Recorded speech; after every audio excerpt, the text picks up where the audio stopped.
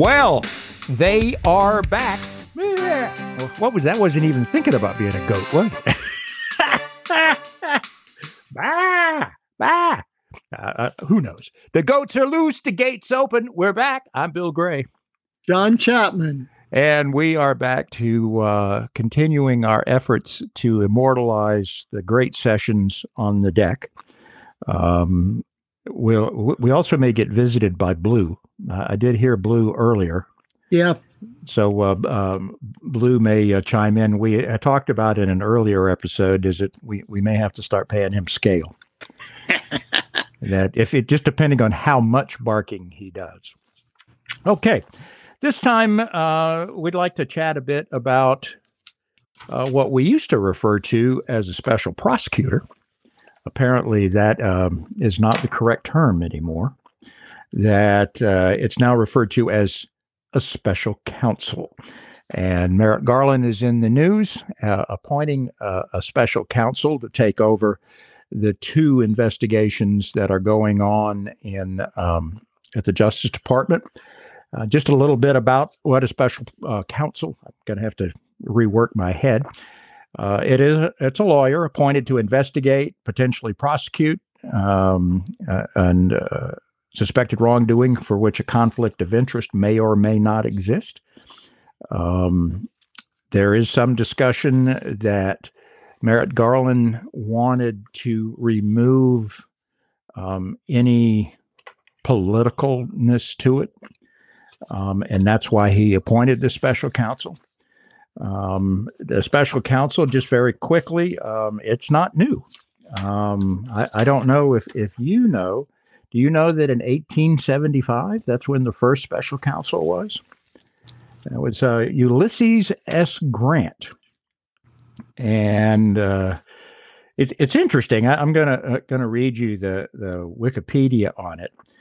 Was appointed by Grant in 1875 to investigate the whiskey ring scandal after attempting to stifle Henderson's investigation of the president's personal secretary. Grant fired the special prosecutor, John B. Henderson, on the basis that Henderson's statements to a grand jury regarding Grant were impertinent. Following criticism, Grant appointed a new special prosecutor to continue the investigation. I guess that was the first, what was it, midnight? What did we call it here? I forgot what the term was, the massacre. The Midnight Massacre. The Midnight Massacre. We'll talk about that in a little bit as well. But James Garfield, Calvin Coolidge with the Teapot Dome was involved in it. Harry Truman with corruption at the Bureau of Internal Revenue.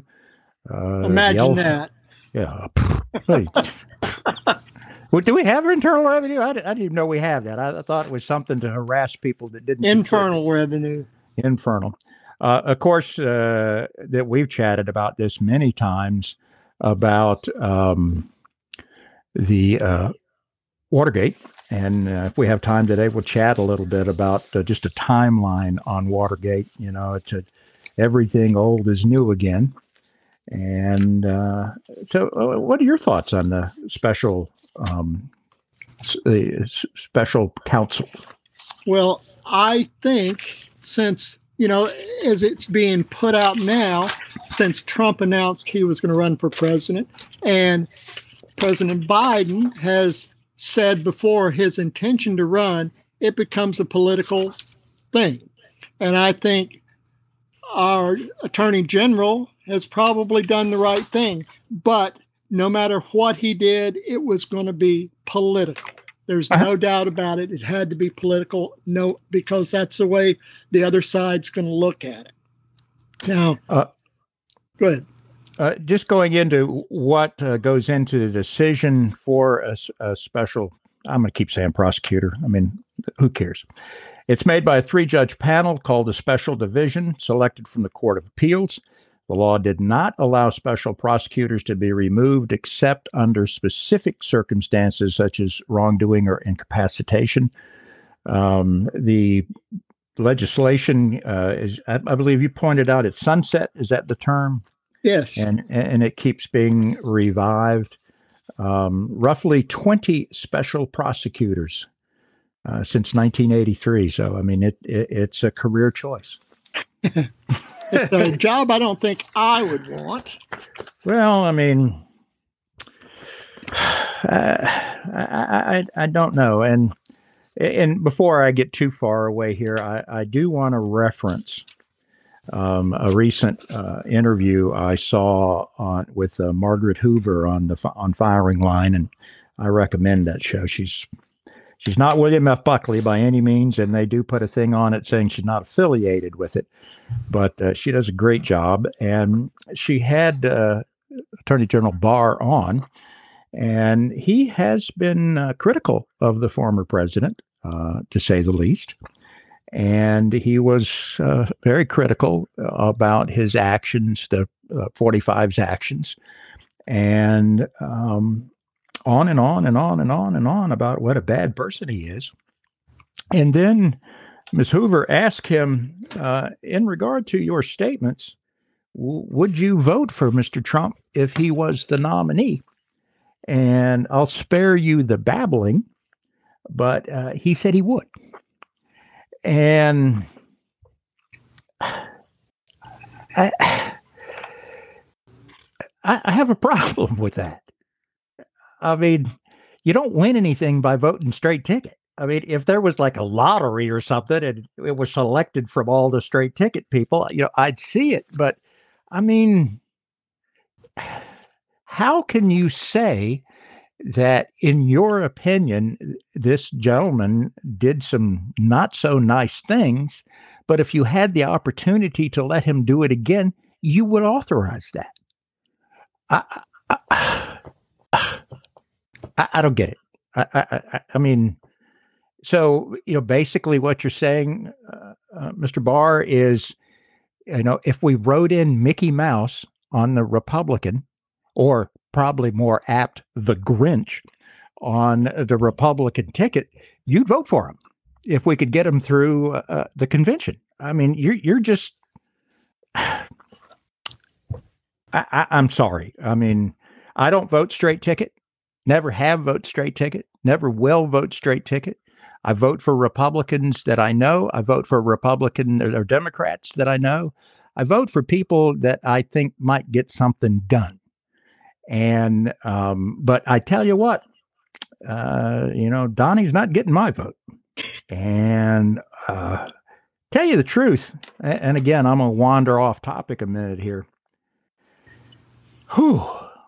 What is going to happen at convention? That could be fun. I mean, are we going back to 68? Well, they could. But that would be a lot of people in the streets. And that was Mayor Daley's time, and a lot of busting heads because they didn't like the hippies and the yippies back then. Yep. I mean, turn the National Guard loose on them. And then, of course, the Chicago 7. And for those of us who are older than some, the Democratic Convention in 1968 was a little crazy. That there were massive demonstrations at the convention. Mayor Daley, as he said, was the mayor at the time, or as I like to say, the king of Chicago. And it got crazy, and also resulted in the trial of the Chicago 7. And that's something you can Google. I fear that will happen at the Republican convention this year. I do. Not that the yuppies or the yippies are going there. I think people will be in the streets armed, and will have semi-automatic weapons over their shoulder. And this could be a mess. I mean, I saw a thing with Paul Ryan this morning. He's talking, that the Republicans are trying to get away from Mr. Trump. Apparently no one told the Speaker of the House-elect that. I mean, I think he sleeps in the Trump bedroom down at Mar-a-Lago, doesn't he? Ooh, I'm going to burn for that one. But, and again, I mean, I mean, what is it? Where there's smoke, there's fire. And they were chatting this morning that 45 could get indicted and could get indicted for obstruction of justice. And my feeling is, and I sincerely hope I'm right, for Merrick Garland to do something. I think he's got something. Well, he's appointed Jack Smith, who's a former attorney, worked in DOJ, but he was the Brooklyn U.S. Attorney's Office. He was the chief of public integrity section and a top prosecutor in the U.S. Attorney's Office in the Middle District of Tennessee. And he was an acting U.S. attorney in 2017 in the Trump administration. And now his last job was chief prosecutor investigating war crimes in Kosovo for a special court in The Hague. I think he has some credentials to go on. And this guy is, from what we hear, from what the talking heads are saying, he'll be up to speed soon. I like the idea that he's got to work independently from Merrick Garland. That sort of takes it out of the political end, or for people that have a little bit of sense, they would realize it's not a political issue. This is a man that had classified, secret, and compartmentalized documents in his home, and he wasn't supposed to have them. Now, the question I pose is, Bill, if I had some top secret documents in my house and the FBI came, what would they do to me? I'd be sitting in jail. Yeah, you'd be calling me from the jail. So sounds like something's happened before. Yeah, but it's just again, and I have a lot of dear friends that have been my friend for decades and will continue to be my friends because my love of them. But my love of them does not support their political philosophy, and they don't support mine. It's kind of a trade-off that, we've been together, you and I have been together 50 years. Yeah. And you or I are the sole dissenters in our family of people. I mean, everyone else are hardcore conservatives, and, God bless them. I mean, I'm glad there's both sides, but I just don't think it's politics. I mean, again, the statement, if you had classified documents in your house or top secret documents in your house. And my other question, again, I'm tangenting, why? Other than to show them to people to see what I've got. Yeah. So, I mean, who saw these documents? What was it? There was a video from Mar-a-Lago that he was having dinner in the main dining room, yapping away about classified information, and they were people tables away that probably did not have a security clearance.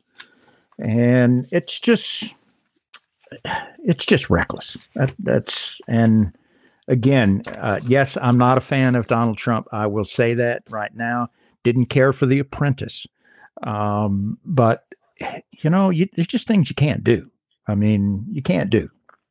Well, there was a story that was put out on Twitter just a couple of years ago that Trump decided to put a picture on Twitter, and it came from a spy satellite. Mm-hmm.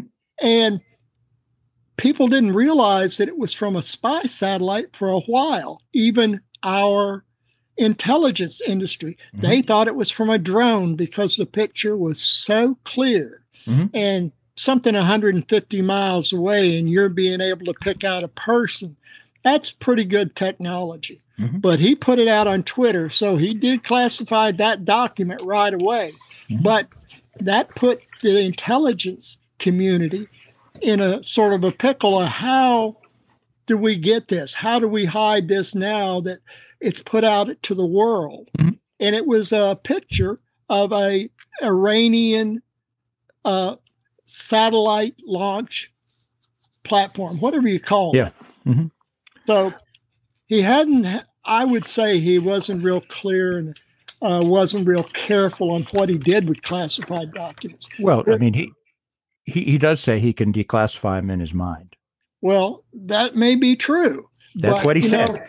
He's got to have some kind of paper trail because that's the way the government works. And that's just BS, and you know it. Yeah.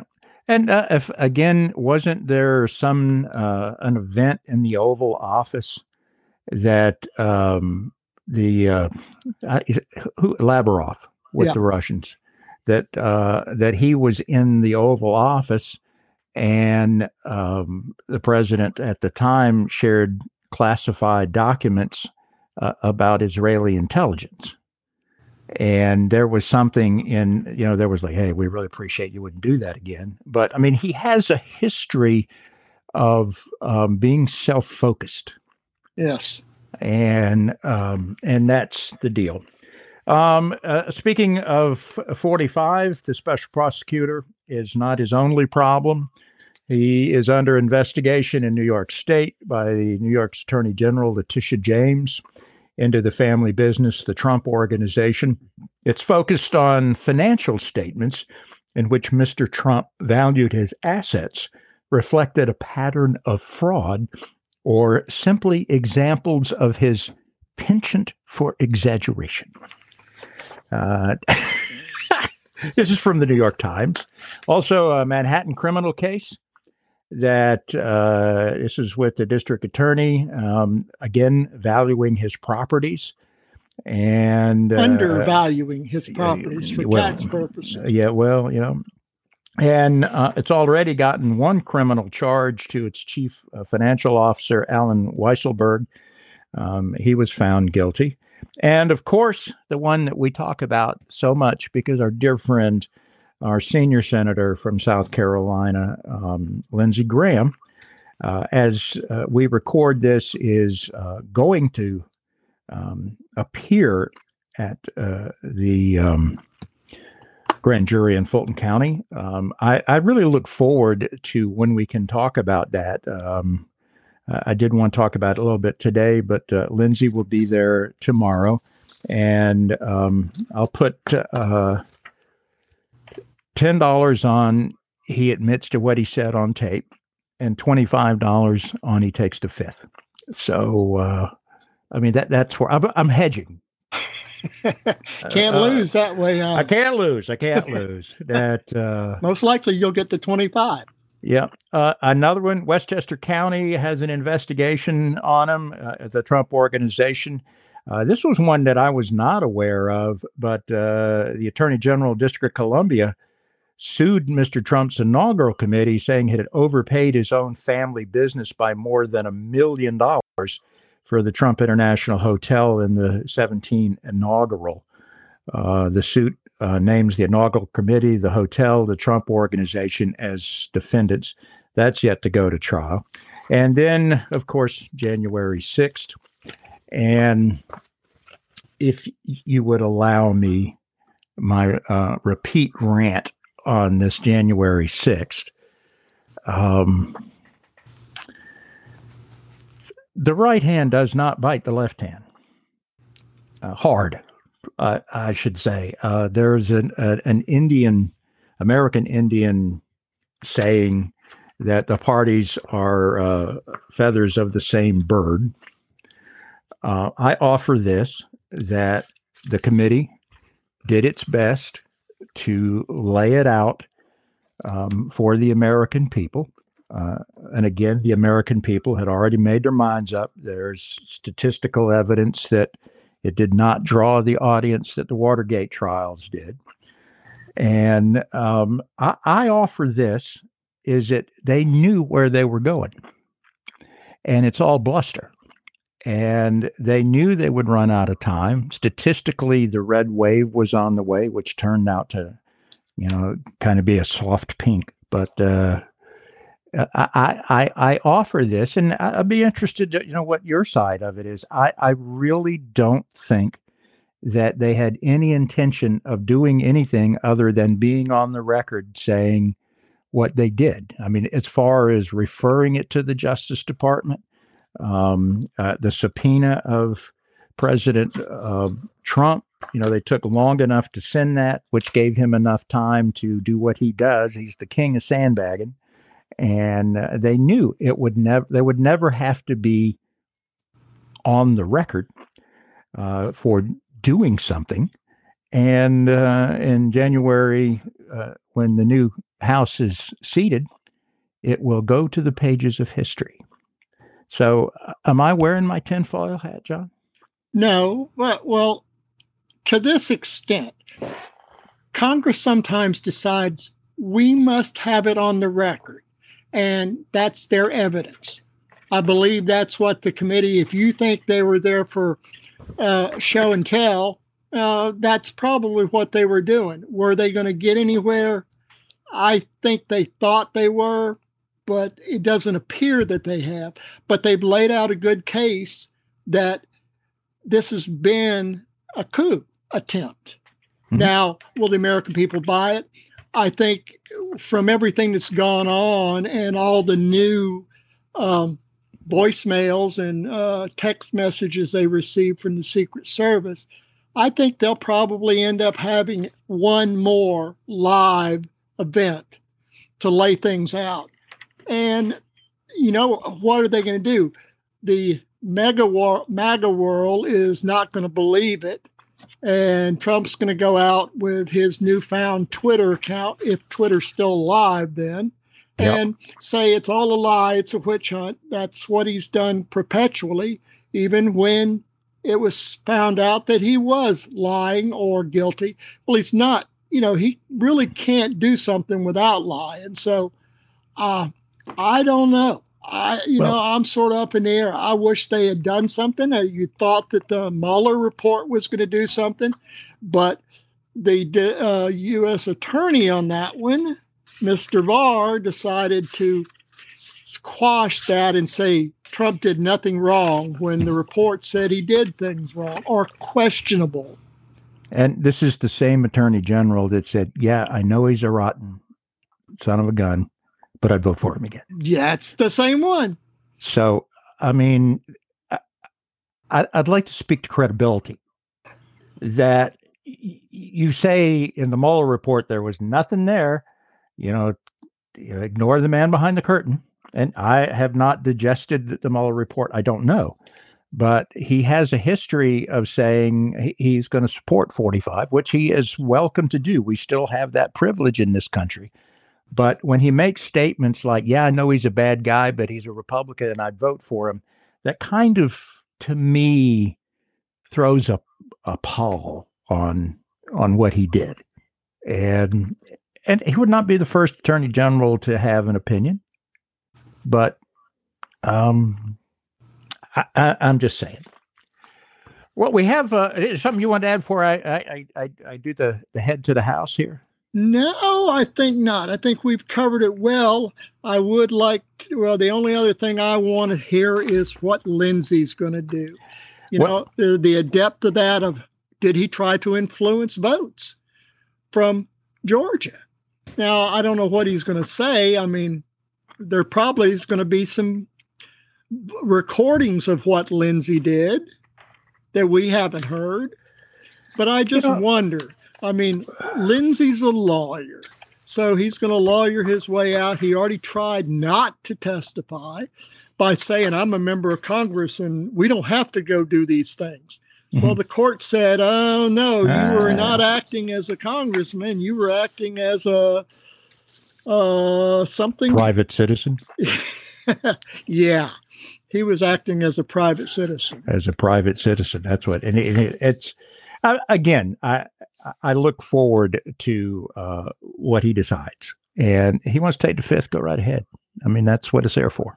Now, the fifth is that gives you the inference, at least in a civil trial, that you're not telling the truth. Now, you can't use it in, a criminal case, but you can use it in a civil trial. And that's interesting. I mean, Trump took the fifth, 67 times or something in New York. So, and he's the guy that said, if you take the fifth, then you're lying or you're guilty. He's the guy that said that, but then again, he takes the fifth. Well, I mean, by definition, I cannot be compelled to testify, to incriminate myself.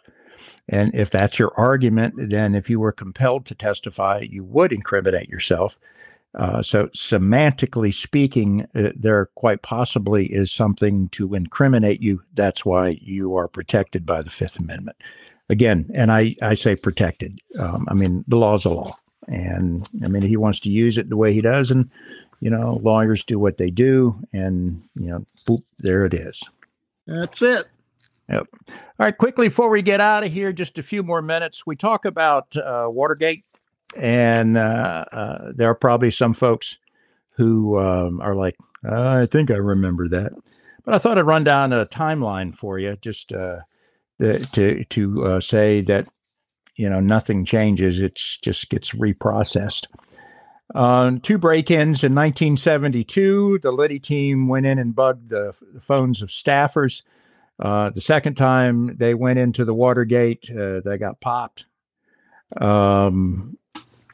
That November 7th of 72, Nixon was reelected. April 6th of 73, White House counsel John Dean began cooperating with the Watergate prosecutors.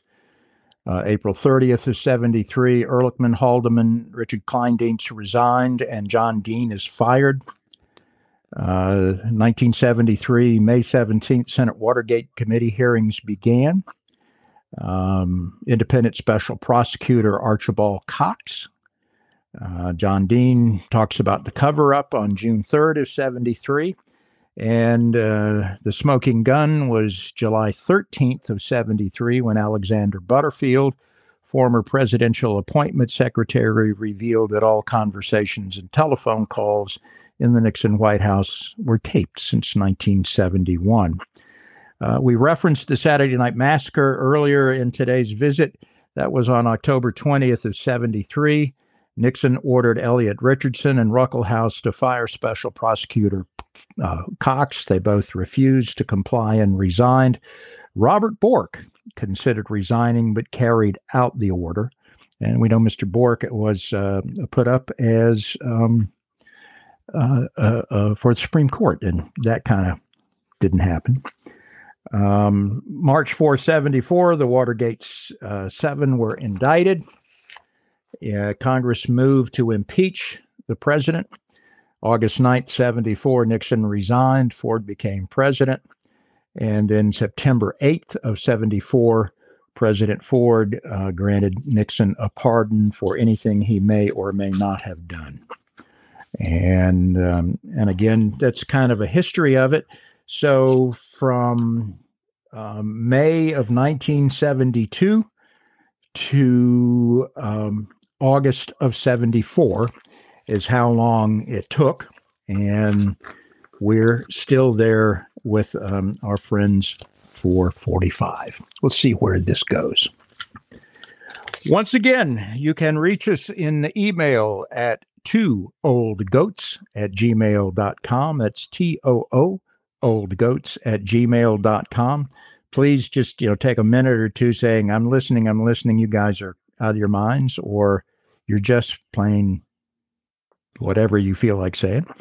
You can go to our Facebook page, and we are at Two Old Goats at Facebook. And again, we are on Apple Podcasts, Spotify Podcast, Amazon Music. We're involved with them as well. So our imprint is growing, and we would really like to hear from you. We've gotten a few folks, and statistically, because we can see it on the downloads, but I'm still waiting for someone to say something to us. It might be nice, but we don't really care. Well, that's true. Something.